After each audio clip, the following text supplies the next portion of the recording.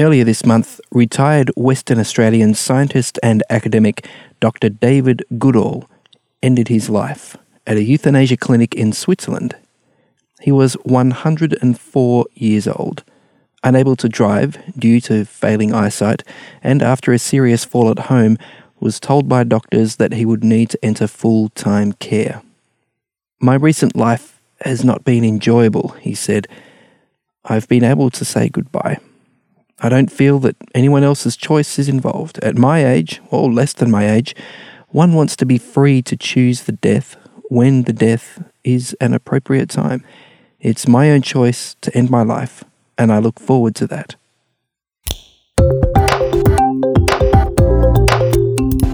This is Signs of the Times Radio with Kent Kingston.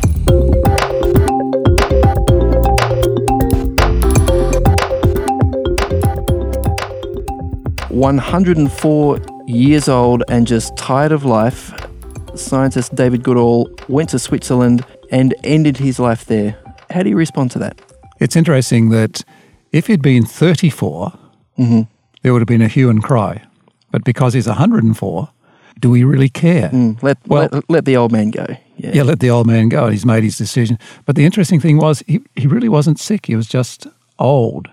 And it raises the question of, do we allow assisted suicide? You can call it euthanasia, but really it was assisted suicide for this doctor. What do we do with that? Well, I'm glad we've got you here today, Bruce, because you wrote an article for us in the May edition of Signs of the Times, the cover article, actually.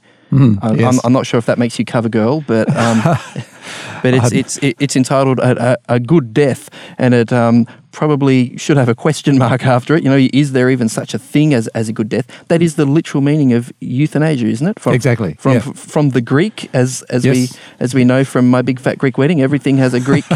Yes. Greek root. Although it may be Latin, I'm not sure which, but certainly its origins means a good death. Well, how does that even make sense? How can a death be good? Please explain.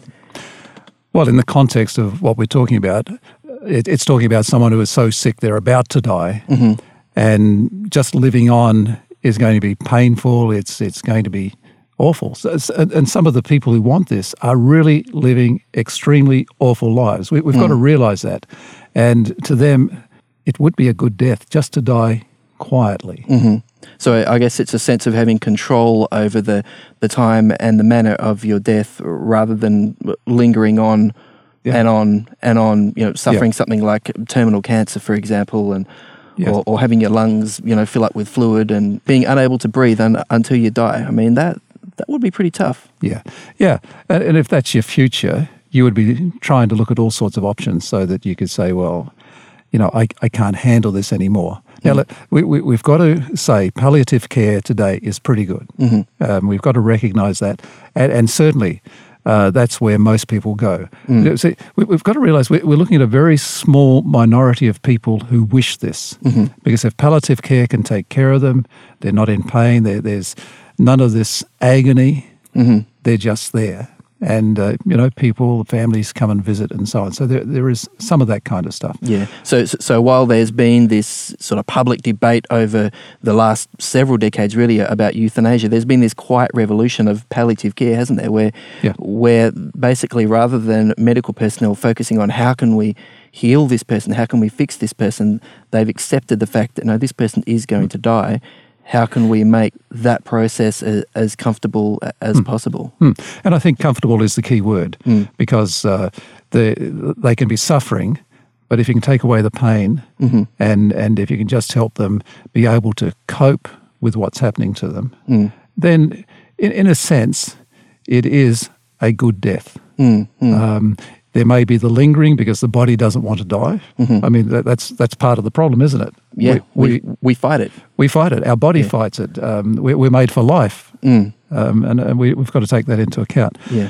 But of course, there are again, very small minority of people where palliative care doesn't help them. What do we do for or them? has limited. Has limited. Yeah. Look, I can understand why someone would say, look, just put me out of my misery. Well, that's the thing that people often bring up, the argument. They say, well, if you had a dog or a cat that was old and sick and hobbling around, and you could see every movement was painful, and they were off their food and not drinking. I mean, people say it would be cruel to let them continue like that. But when it comes to human beings, we recoil from thinking in the same way sometimes. Why is that? Well, I think you've kind of hit the nail on the head. I remember when I was researching for the article on the story of Bob Dent, the guy from Darwin, who was the first Australian to be euthanised back when Northern Territory had the rules that could happen. Very briefly, before they got struck down, yeah. Yes. The Commonwealth government said, no, we don't like that, and because they're in charge of the Northern Territory, in a sense, they could say that. But he basically said, look, if I were a dog and you were looking after me, you'd be prosecuted for allowing me to continue to live in this situation. Wow. That is a pretty good argument. No matter what your position on euthanasia, it is a strong, and it's a heart-wrenching argument.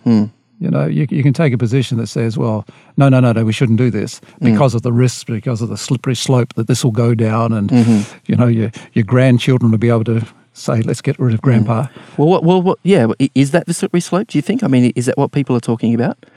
Well, look, to be fair, let me say this. I think life is precious. Yeah. You know, it should not be treated as something you can just throw away. It's precious. You know, as a Christian, I've got to say, God gave life, and we should really be careful about what we say. A gift, yes, yes. So let me say that first. But I have a lot of sympathy for people with the kind of diseases that can't be cared for, that can't be, the pain is still there and so on. And I think the Victorian government, when they brought in their law, when you look at what they've done... Just last year, the first state in Australia. First state in Australia. And New Zealand, I'm not sure it's come in yet, but it's coming. Yeah, they're on the edge, I think. Yeah, they're nearly there. And other states are looking at it. But the restrictions are quite, major. I think it's 6 months. You only have 6 months left to live. Now, that means that you are really on the downhill slope anyway. This is according to a qualified medical opinion, of course. Yes. And there's all these processes, including the medical opinion, that you have to go through. So it is not to the point where people can say, look, I'm just tired of living. Yes, I do have this pain. And but other than the pain, I'm okay. Yeah. You can't go and say, look, to your doctor and say, look, just give me that euthanized death, because it's not someone going and saying, hey, I'm tired of life, help me out. Well, I mean, there are a lot of people suffering with depression. I mean, they call it an epidemic in Western countries, and there are a lot of people with depression who do consider suicide. They do consider ending their lives, and many even make an attempt. But it's interesting, the research shows that 3-6 months down the track, if they haven't completed that suicide, they will actually look back and they will say, thank God that I wasn't successful, because the fact is your mood does tend to lift, after a while. You don't stay in that place forever, unless, of course, you do complete that suicide, in which case you don't have a lot of chance to rethink. Yes. And that's why it's good to keep going. Now, depression is not a physical ailment, but it certainly attacks people and makes them think poorly. Yeah, life's not worth living. Life's not worth living. Yeah. Where, anyone who's been through it and come through it, they'll say, oh, yes, it is. It's horrific. It's horrific. Yes. What I find interesting, Bruce, is that time and time again, various polling agencies and run surveys on the issue of euthanasia in Australia, and they find that there's a clear majority every time of people who say, yes, we think that in limited circumstances, people should be allowed to have control of the timing and the manner of their death. But governments again and again resist this. Why is that? I mean, what happened to democracy? Yeah, the last figures I saw, I think, were 73% of one survey. Majority. Yeah, vast majority. Let me say, I think the governments are very cautious about it. For a couple of, there's a lot of pressure on them. Yes, you have this popular vote, but there's a lot of pressure from even from the medical fraternity saying, whoa, let's not be, let's be careful here. Yeah. Let's not go down this, because they can see the risk of it being abused. Well, that's interesting that you make that point, Bruce, because I think in your article there's a quote from the AMA. I mean, people have been pushing the Australian Medical Association to take a stand on this, and they've been no consistently. So this is the professional body who you would think would have would have some expertise in this, and they've stuck with no. Their official stance is still yes, that doctors should not be involved in interventions that have as their primary intention the ending of a person's life. They are categorical, despite the pressure. Yes. It was interesting. The Victorian chapter, though, was in favour, and there was a bit of a battle between the two. So, but the majority of doctors are against it. And I think, I don't know, but I would assume that they could see the risks, that it could become too loose. And the other thing is, I think a lot of them are saying, I don't want to be involved in this. Yes. Think of the pressure. I think most people are morally opposed if they had to do it. Yes.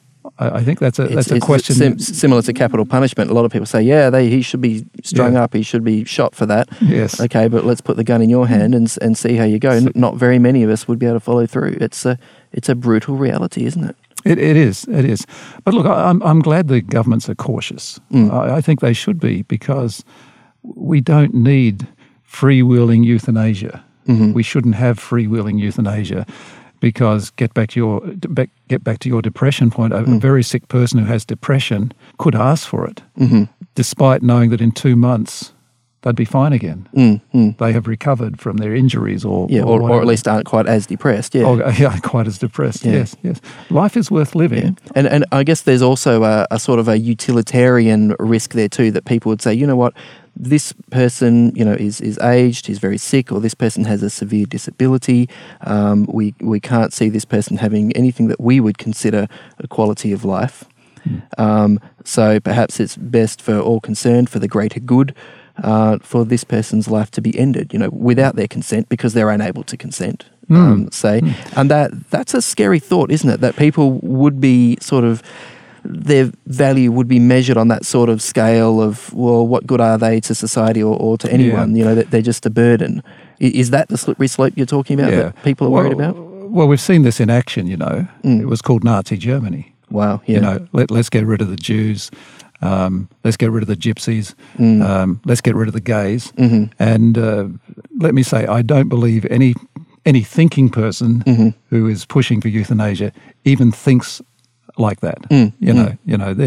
The people on side of euthanasia really are thinking people, caring, concerned people, and trying to make life and death easy for people. We've got to remember that.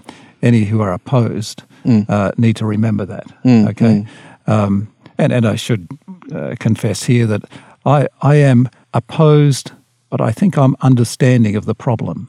Okay, all right. Well, that's interesting, because I found the tone of your article sounded like you were probably quietly pro euthanasia, but you say you think you're maybe not. Well, simply because I think that we need to work more on palliative care. Because my position, as I said, is that life is incredibly precious, incredibly precious. And you'll notice in the article, I really didn't come down one side or the other. No, you didn't. You were very careful. So I had to read between the lines to come to my conclusions, which turns out were wrong. I came to the point where I think that we need to be supportive of people who are going through this, and if they make a decision to do this within the law, we should be there for them. If they're friends, if they're family, because that's the Christian thing to do. And my opposition comes from the very fact that life is precious, God-given, and I just fear that if we are too loose, that will go too far. Okay. Well, that's interesting that you invoke your view as a Christian with this, because the Catholic Church in particular has had a long-standing view that suicide is very clearly a sin. I'm not sure if it's a mortal sin or a venial sin or how Catholics categorize their sins, but it's a big deal, and in history, people who died by suicide were not permitted to be buried within the consecrated church yard, within the graveyard there. Now you're a retired pastor, so I'd assume you're fairly familiar with the Bible and have looked into this. Is there any biblical basis for this belief that suicide is a sin and that you can't be saved if you die by suicide, of which euthanasia is a variant? There's no verse that's jumped to mind. The thing I would say, having had to deal with families where there's been a suicide, is they just need support, and the best support that people can give them sometimes is just to remind them that a person who commits suicide is not thinking clearly. Okay. And then you could say that they're unwell in some ways. It might not be a physical malady, it's but definitely a mental one. Yes. Now, I'm sure that's not the case that's not the situation in every particular case. Sure. But there is something within us that says, I need to live. Now, when that something is cast aside, it's not normal thinking, if I can put it that way. Look, there's nothing in the Bible that I'm aware of that says suicide is a sin. Well, is there anything in the Bible that says suicide's okay or upholds it? No. That's a more definite than the first one. I'm thinking of the story of Samson. You look in the book of Judges, you see a story there of a mighty warrior with incredible, superhuman strength. Yes. The Spirit of God entered him and he, slew and smote Philistines, right and left. And at the end of his life, he's captured. He's there in a pagan temple. He asks that he pulls it down on himself. Yeah, he asks that his hands be allowed to rest on the pillars of the temple, and then he prays to God, God, give me strength, one more time, and God answers his prayer, and he pushes those pillars and brings that whole temple down, killing himself. Yes. Which was a very obvious consequence, plus a lot of his enemies at the time. And that's generally upheld as a good thing, isn't it? Yes, and it's genuinely upheld as a good thing in the Bible, because you go to Hebrews and he's one of the people of faith listed. Yes, as one of the heroes of faith. And that's an encouragement for people who have a suicide in the family, because he was not condemned. So, yes, you do have that. Now, it was also a heroic thing he did. He did it for the nation, and he did it for God. Yes, he sacrificed himself in some ways, rather than I imagine he would have been pretty depressed, and with his eyes being gouged out and being a prisoner at that stage, he would have been pretty depressed. But nevertheless, what he did is seen as a sacrifice rather than a suicide. Yes, and when you read the story, by the time he had his eyes gouged out, he actually saw much better than what he did before. Saw more clearly, yes. Ooh, you are a pastor, Bruce. That's very deep, very paradoxical. Okay, I'll hang on to that. I like it. Wow. Yeah. Getting back to euthanasia, I think any family that's considering it, and I'm talking family here as well as the patient, because obviously they need to be a patient at this time under current law in Victoria. They need support through this kind of thing, and that's a Christian way of going. And look, I don't care if a person is for or against euthanasia. If they're a Christian, they're there for people. That's what Christ did. Yeah, he's there for people. This must be difficult though for a church leader or church clergy person. I mean, if you are a Catholic priest, for example, and you're living in Victoria, and a family says, we want you by the bedside of our family member here who's going to die by euthanasia, can you administer the last rites? Or even yourself as a Seventh-day Adventist minister, you mention in the article that your own denomination has a publicly clearly stated it's opposed to euthanasia. So if an employee of the Seventh-day Adventist Church is then asked to support a family knowing the church's official position, does that put that clergy person in a difficult spot, do you think? I would be very annoyed if it did.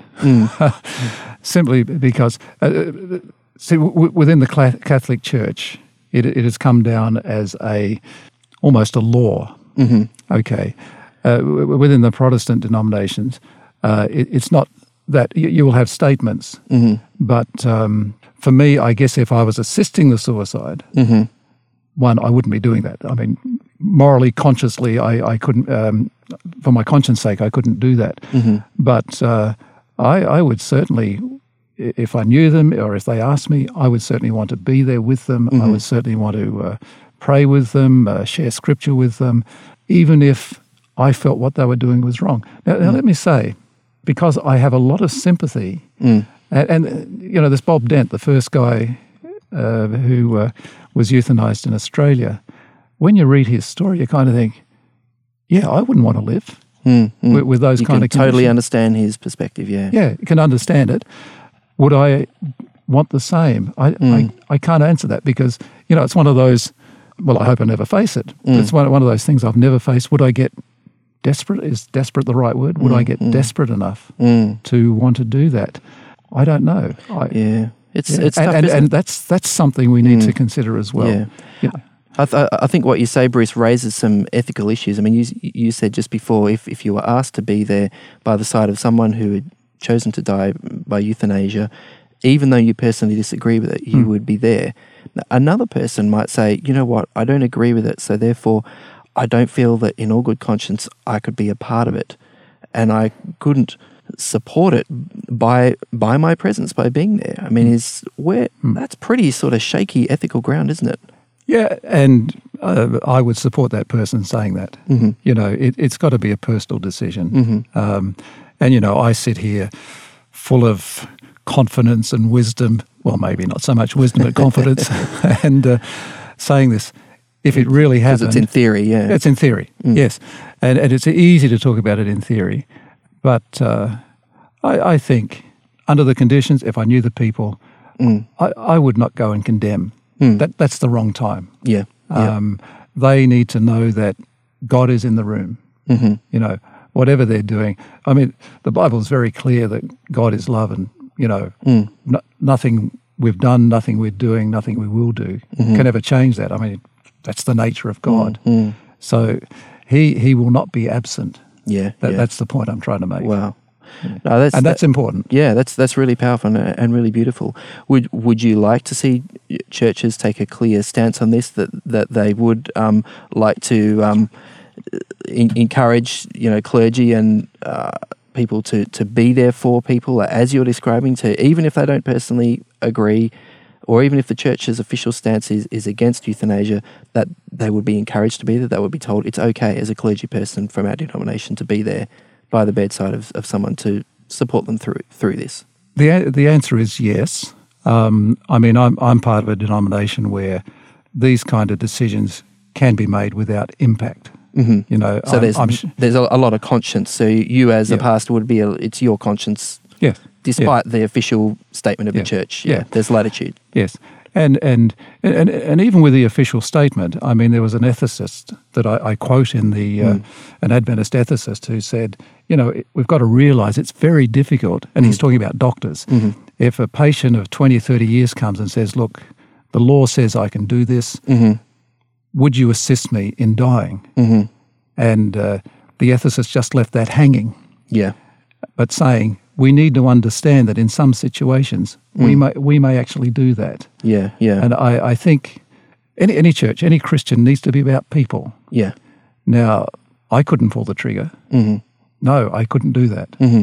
A doctor who, I don't know how he would handle that. And I guess if like in Victoria, for example, where you live, you'd want to hope that a conscientious objection sort of opt-out clause would be allowed there for any medical person who says, you know what, this person has chosen euthanasia, it's their legal right to do so, but it's my legal right not to be the attending doctor. Yes. Look, I haven't read the law, but I assume that's there. It would have to be there. You cannot force someone to do this. Otherwise, there's another moral issue. Yeah, boy. Yeah. So you see, we're talking about something which is a really difficult topic, something that, again, myself, someone who is opposed, have great sympathy. Because, you know, I've read, in researching the article, I read so many stories, and you just kind of think, I can understand why they're doing that, why they're making that decision, why they want to get out of life. It's too painful. Yeah. Morally, ethically, that raises a lot of questions, and we don't have all the answers. Yeah.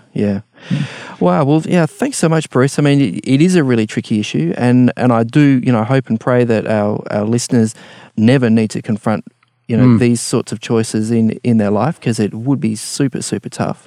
But thank you so much for laying out some of those issues, and certainly do encourage our listeners to check out the article, do some thinking, do some reading, do some praying, and try to figure out, what is really the right way to go here. Thanks so much for your time, Bruce. Really appreciate it. Good to be here. Today's episode was based on an article appearing in this month's Signs of the Times magazine. A subscription is just $26 for 11 issues a year.